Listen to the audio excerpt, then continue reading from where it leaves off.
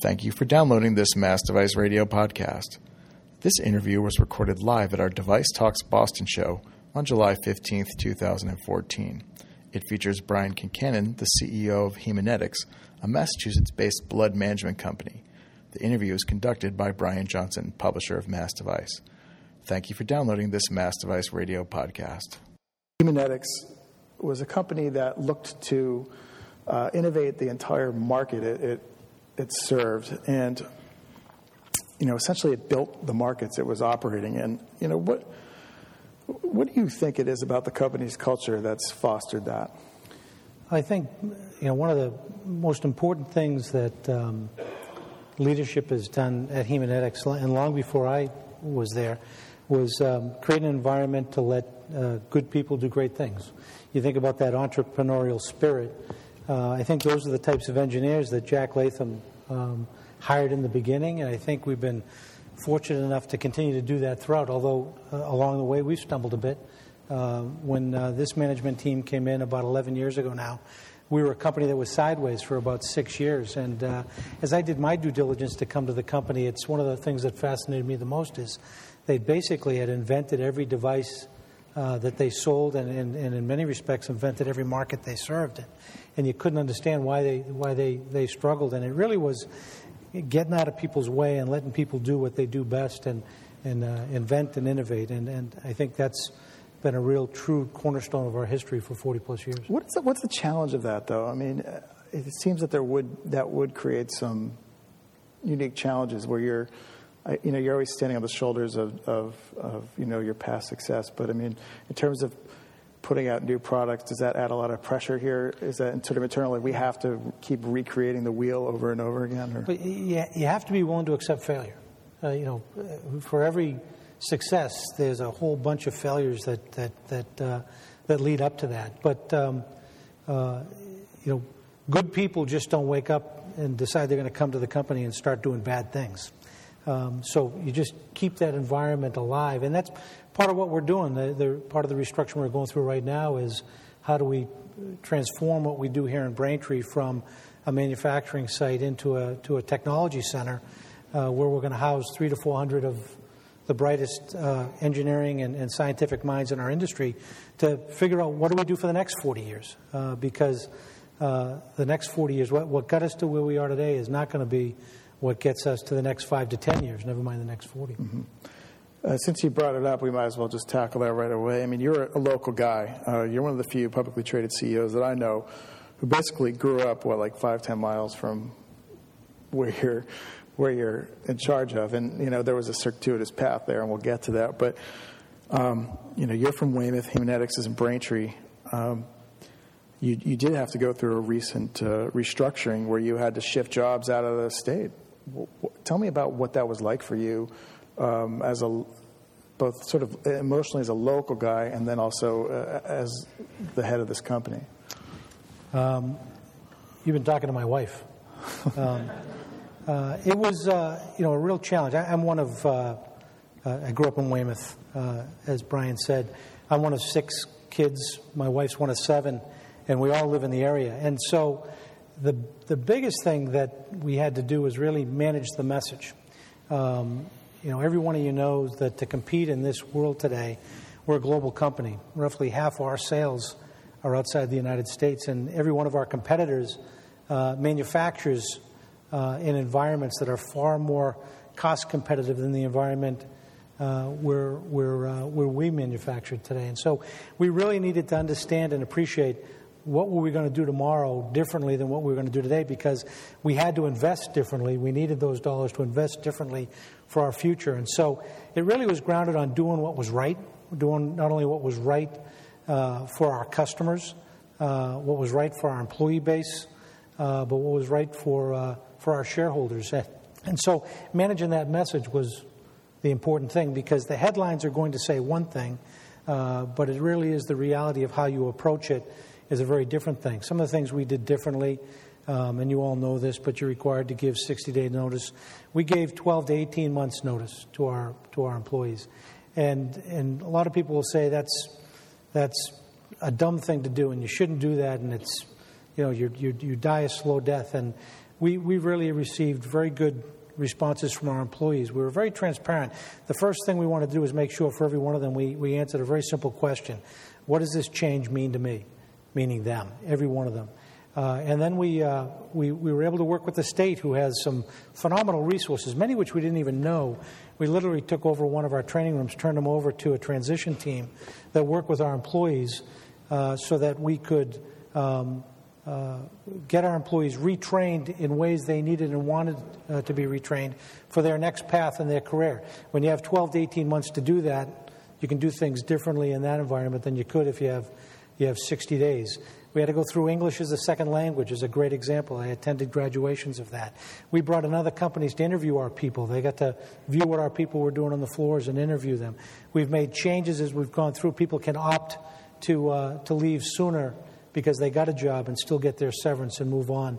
So it was really about how we manage that the right way. You can do the right thing for the company. You can do the right thing for your 4,300 employees. You can do the right thing for your customers and shareholders, but it doesn't mean you can't do the right thing for the people that are infected in a negative way through this process.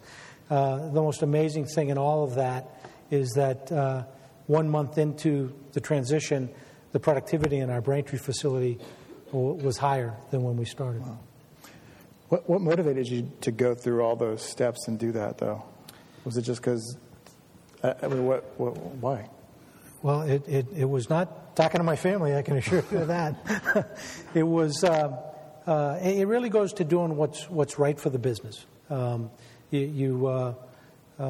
one of us has been, faced with making those very difficult decisions. If we made decisions based on what it just meant to us individually, we'd probably do a lot of things different in our lives. But this really was what was right for the company.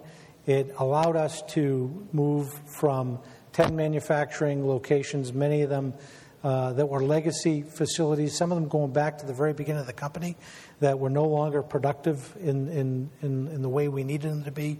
Never mind, they weren't in the right place. They weren't as productive as we needed them to be, and through no fault of the employees. So we needed to go from what we started with 10, and we went down. We're now down to 5. Mm-hmm. We're in lower cost, fast-growing places like Tijuana, Mexico, Penang, Malaysia, moving out of places like Braintree, Massachusetts, Bothwell, Scotland, Ascoli, Italy. Anybody who's been in those places, they're great places, but they're challenging places for businesses like ours. Mm-hmm. When every one of our competitors is manufacturing in places like Northern Africa, the Dominican Republic, and places like that. And so let's go back now to when you came to this company, because when you came in 2003, you were running a $1 billion division of Cardinal, and yet you chose to take a position running a $100 million division of a small company selling basically blood separation machines. What possibly could have led you to that decision? That seems like trading down. It's closer to home. Yeah. It was one of those things where I grew up in a distribution services environment, in a great environment. I learned a tremendous amount in that environment. I learned the importance of customers and the importance of service and what we did day in and day out. But as I was trying to decide what I wanted to do for the next half of my career, had good counsel from a friend and classmate who was in the executive recruiting business, and said, "Do you really want to go? Do you want to go deeper into what you already do? There's a lot of people that value that, and go run a business over there, or would you rather look at going more broadly into the healthcare environment and doing things that are different?" He said, "I know you won't be happy unless you're going 100 miles an hour with your hair on fire." And I didn't understand what he meant by that, and so he said, "Well, let me ask you a few questions." He said, "Well, what kind of experience do you have in manufacturing? What kind of experience do you have in R&D? What kind of experience do you have with shareholders? What kind of experience do you have with boards? What kind of experience do you have internationally?" And by the time I got done with the conversation, I felt pretty inferior. Right. And so I really broadened my view and my focus and what I wanted to do different. And so to think that you'd go from running a $1 billion services business to something of that magnitude in the medical device space would have been foolish. And it was a good transition for me, and learned a lot in those early days, and found that there was many experiences that were transferable in what we did here, but much that I had to learn, and it gave me the opportunity to do that. What kind of company did you find when you knew about Haemonetics from growing up in the area, but what kind of company did you find there when you came under the Brad Nutter regime, for lack of a better word, but Brad Nutter was the CEO and he brought you in, and this was a turnaround, right? Yeah. And it was, in instances like that, you're really trying to find, what value exists in a company like this. As I mentioned, doing that due diligence, it was a real opportunity to understand some failures in leadership and how we needed to approach some things differently. But the company had done some interesting things. They had, the beginning of the last decade, the company was not in any aspect of software. But in January of 2002, they had acquired a very small software business in Edmonton, Canada, about $5 million in revenue, called Fifth Dimension, 5D for short. And in our business, broken down into three pieces: commercial plasma, the collection of the plasma that's used to make the plasma-derived biopharmaceutical drugs, IVIG, albumin, factor VIII, things of that nature. The collection business for collecting blood components that are used clinically in hospitals, customers like the American Red Cross, the Japanese Red Cross, the EFS in France, and then our hospital business, which is our cell salvage business, our diagnostics business, so both sides of the spectrum. But they had acquired this software business that was focused on automating the manual collection process for plasma. And it was a fascinating business, and it was struggling. Our plasma business was struggling. The company had been sideways for 6 years. In 1997, it was about $300 million in revenue. In 2003, it was about $300 million in revenue. It had actually gone backwards on virtually every line in the P&L. But we saw an opportunity with this software business that was being run separately to embrace this, for the most simple way of explaining it. Use that software business that's already embedded with your customers. Collect your customers' data, turn that data into information, understand your customers' problems, solve their problems, become more relevant in their space. And that was the birth of blood management in the plasma space. And I know that Brad told me, like, when he sort of pulled this idea of blood management and ran with it before he even really knew what it meant. Was that from your experience as well? Well, Brad used to explain our devices as devices that suck and pump. So that was that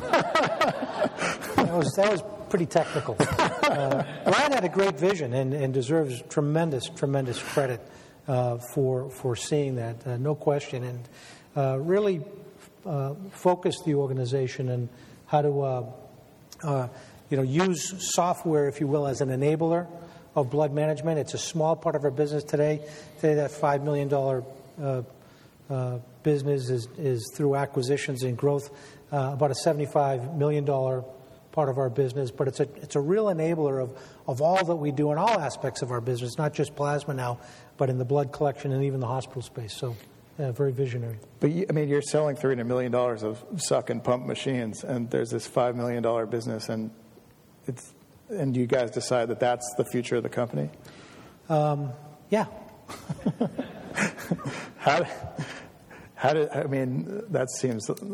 It's obviously worked out very well, but how did you guys kind of think through that? What besides it just making sense, or maybe that's just it? How did you decide that was the bet to take? It really became clear for us when you were able to get in where we had that $5 million worth of sales, but come in with a totally different value proposition. So in other words, instead of selling them a product, software that did nothing else other than automate what had previously been a manual process, but when you integrate that software with devices, disposables, when you integrate that software and grow it past the simplistic focus of gathering data for the purpose of complying in a highly regulated environment, it really became a tremendous opportunity for us. So I can even come at it this way. So how many people have ever donated blood? Raise your hands. So we need more blood donors out there, and so that's one thing. How many have ever donated plasma? So look around. These are the people that donated plasma probably in college for Gas money? Yeah. I have 2 board members that do the same thing, or did the same thing. And the point that I'm getting at is that if you donated plasma today, and if you were in that environment, if you've donated any time recently, you'd find that it's a fully automated, highly integrated business. A lot of it driven by the big companies in that space, Baxter, CSL, Octapharma, Grifols, the 4 big, not only control about 90% of the drugs produced in that space, but when we began this process, they collected less than 25% of the world's plasma. Today, they collect over 90% of the world's plasma, and of that, over 70% of that is done with our devices and our disposables and our software. And so it was really working with them how you took what was a pretty manual process, not just in managing that floor process, but now how do you manage it? How do you then move to the adjacencies of all the way through recruiting and managing these donors to how do you use software to track the fractions, to track the plasma as it goes into fractionation, track the fractions as they go into drugs, track the drugs as they go into the market. So it really allowed us to expand the full breadth of what we did from a blood management standpoint. It's incredibly innovative, and it's interesting because, I mean, you see now a lot of other companies in the device space are looking at the same sort of idea about how they expand the services of their products. I mean, I know you're a pretty sort of straightforward tunnel vision kind of guy. Do you talk to your colleagues at all about this? We had a little bit of a conversation on this. No, not a whole bunch. It's like anything else. You go to the industry meetings and you'll talk through this. But even in today's day and age of blood management, it is a great buzzword. It's certainly something that people recognize when you think of blood management and you think about what I just talked to you about on the plasma side. For those of you who have donated blood, you think through, carry what I just said into the process of donating blood, and you appreciate that continues to be an enormously manual process today. You go to donate blood as it's our social responsibility to do, and every time you do that, they hand you that clipboard with paper, and you fill that out, and that's 20, 25 minutes of your life you'll never get back again. You do that every time you donate blood. Then what happens? You get cleared to the donor floor, and then they stick a really big needle in your arm, a 16-gauge needle. That's a real experience if you haven't had that. And it has to be a big needle because the only thing that lets blood leave your body is the size of the hole that's created. Your heart keeps pumping, and gravity. We put the bag below the bed. So it's a very manual, kludgy process. I like to say the biggest advance we've made in collecting blood since the Second World War is we use plastic bags versus glass bottles. Mm-hmm. And people love to be critical of customers in this space. American Red Cross, not-for-profit, Japanese Red Cross. It is not customers that innovate. It's industry that innovates. We bring those solutions to those. And in many respects, it's companies like Haemonetics who are at fault for not having innovated this industry sooner. So the buzzword of blood management is still in its birth. The success we've had in plasma still has a long way to go in the blood collection and hospital space. I mean, when I wrote the history of the company, I was fascinated by all the things I learned about blood. I just had never thought about it. I mean, I would love to know from you. What's the most fascinating thing you've learned about blood? It's red.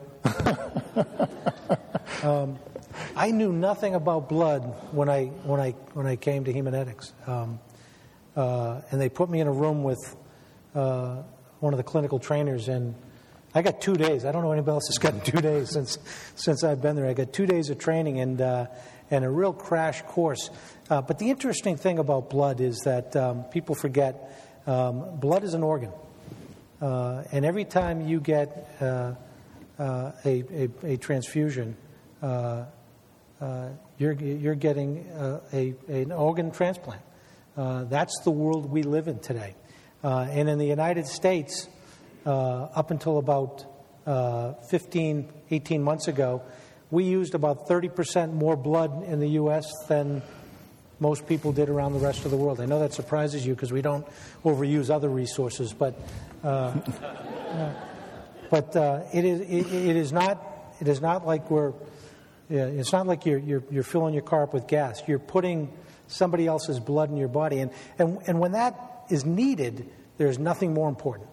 I mean, when When you need blood to survive, there's nothing more important. But we have to treat blood with the respect that it deserves and appreciate that, like everything else in life, it can bring the good and it can bring the bad. And so if it's not used in the proper way, it can have outcomes that are less than ideal. Today's day and age, we type in cross-match. And that's important, right? If you're A positive, you want to be getting A positive blood or O neg blood. But every one of us our blood has over 300 to 400 antigens. And about 30 to 40 of those are clinically meaningful. Yet in today's day and age, while the testing exists, we don't match that.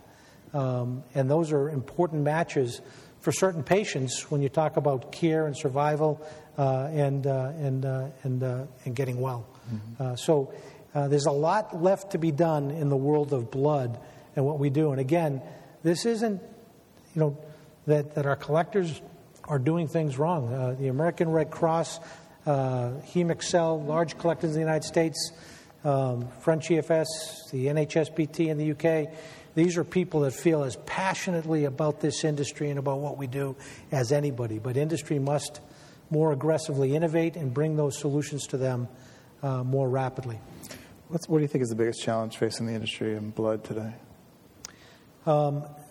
It is the ability to change at a pace that keeps up with the rest of innovation in medicine.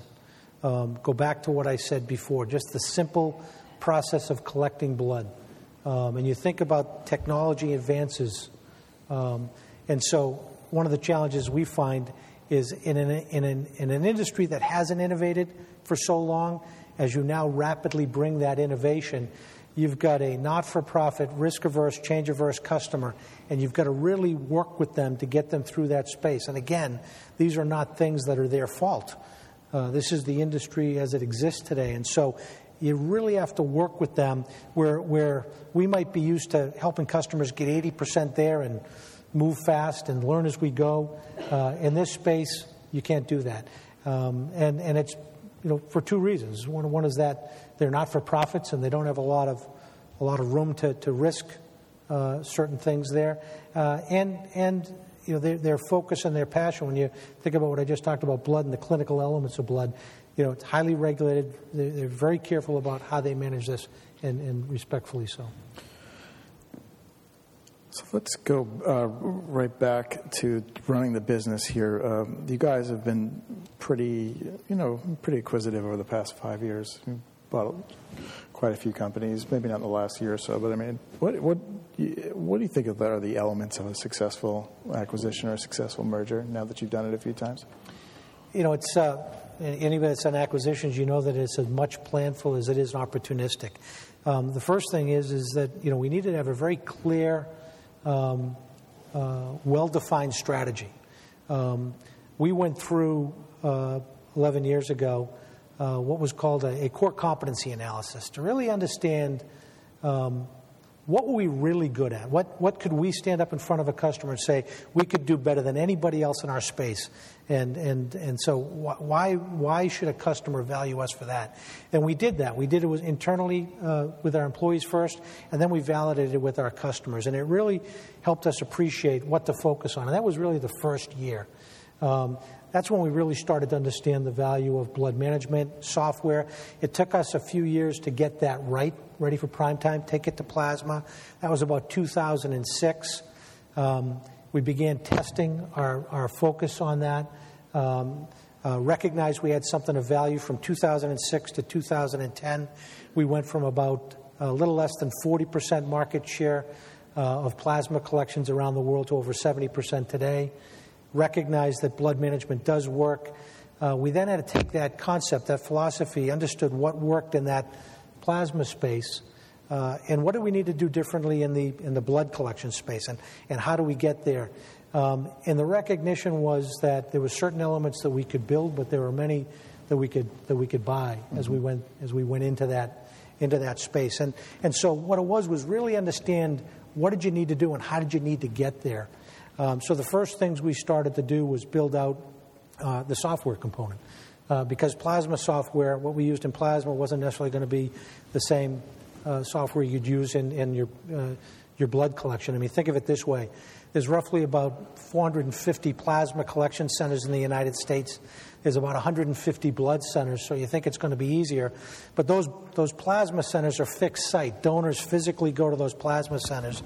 You put your devices there, you put your software into a AS400 in a closet, and it runs. But those 150 blood centers run anywhere from 20 to 40 mobile drives a day.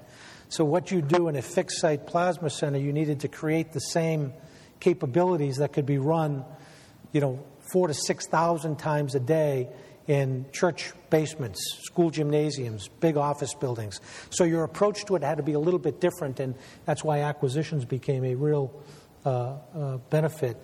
But what we did was we mapped out our white space. So where were we strong, but where were we not strong, and then we approached it in that fashion. Mm-hmm. The biggest acquisition that we ended up making as we moved into the whole blood space was really born out of the focus of how did we need to become filter independent? Because in our space, virtually every disposable we use has filtration, and the recognition to innovate in this space and to grow into adjacencies, we had to control filtration, not only from the standpoint of a cost, but in terms of R&D. Where did you go next, and things of that nature. As you look at filtration. While it was in the blood space, one of the most exciting customers when we acquired that business was our plasma customers, because they're looking at how to target fractions, and filtration is potentially a method by which you're able to do that on the front end versus how you take that through fractionation. So we had to think that way.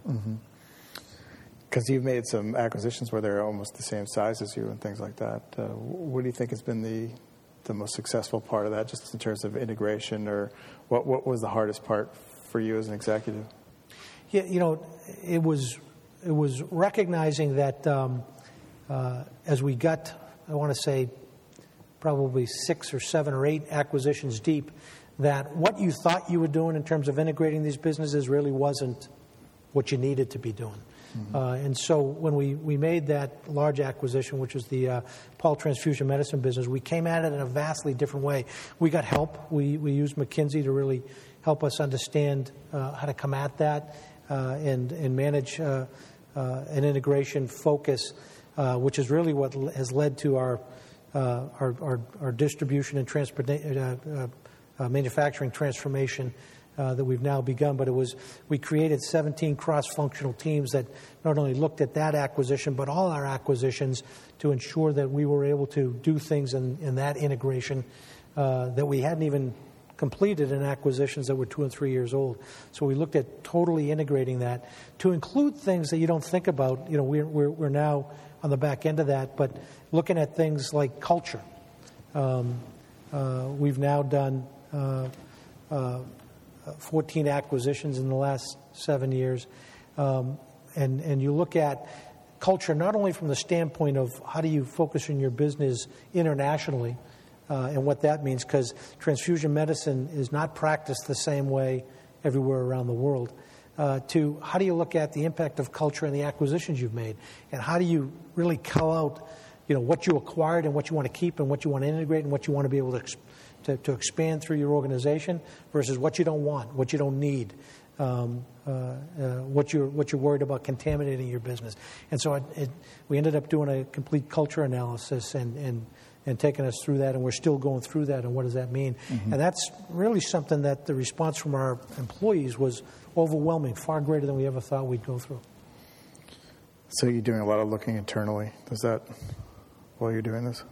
Well, especially now, as you realize you start this, you're a $300 million company, you're now almost $1 billion company, and you recognize what we have today in its current format and structure isn't what it needs to be to really be able to grow this business for the future.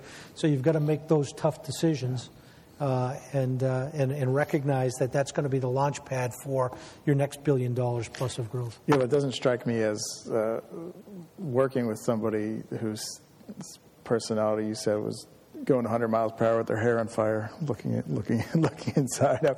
Have you sort of had to adapt your own decision making to not keep just like, oh, let's just go buy that company. Why are we even thinking about that?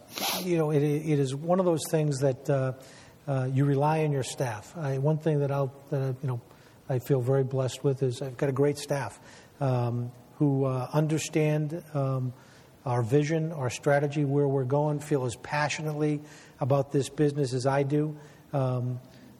We do something that I've never done in any company, but we visit on our strategy once a month, where we dedicate a 2 to 4 hour session of our staff meeting that's dedicated to focusing on the execution of the strategies that are critical to the next 2 to 3 years of our business to ensure we stay on track.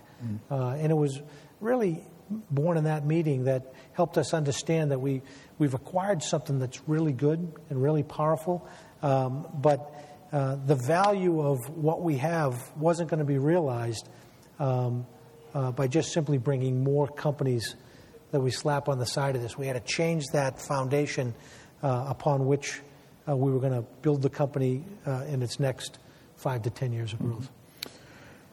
So you're the 5th CEO in the company's history, and God, I hope I got that math right because I'll look like an idiot if I didn't.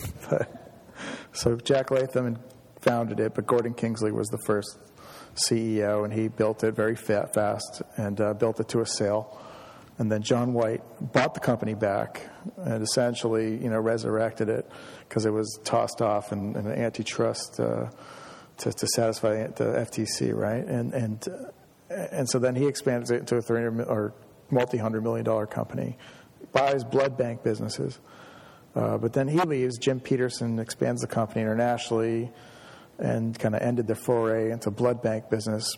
And then you go into Brad, and he started the turnaround. So for you, 10 years, you hire some other goofball to write the company history. What are they going to say about the Brian Concannon regime? I hope they say nothing about the Brian Concannon regime. I hope they focus on 4,300 employees who believe passionately about what we do in our space, how we innovate differently for tomorrow versus what we did for the last decade. I don't believe it's about the CEO. I believe it's about the products that we make, the patients and donors we serve, how we change the way transfusion medicine is practiced tomorrow versus how it's practiced today. We got to see some of that earlier when you looked at great companies like Guidant and St. Jude, and think about where we are today in cardiac medicine. It's amazing. So I hope it's not a focus on me. I hope it's a focus on a company that is much larger and growing much faster than even we are today. I thought you might say that, but that's a good answer nonetheless. Thank you so much for being with us. I really appreciate it. Thanks for having me.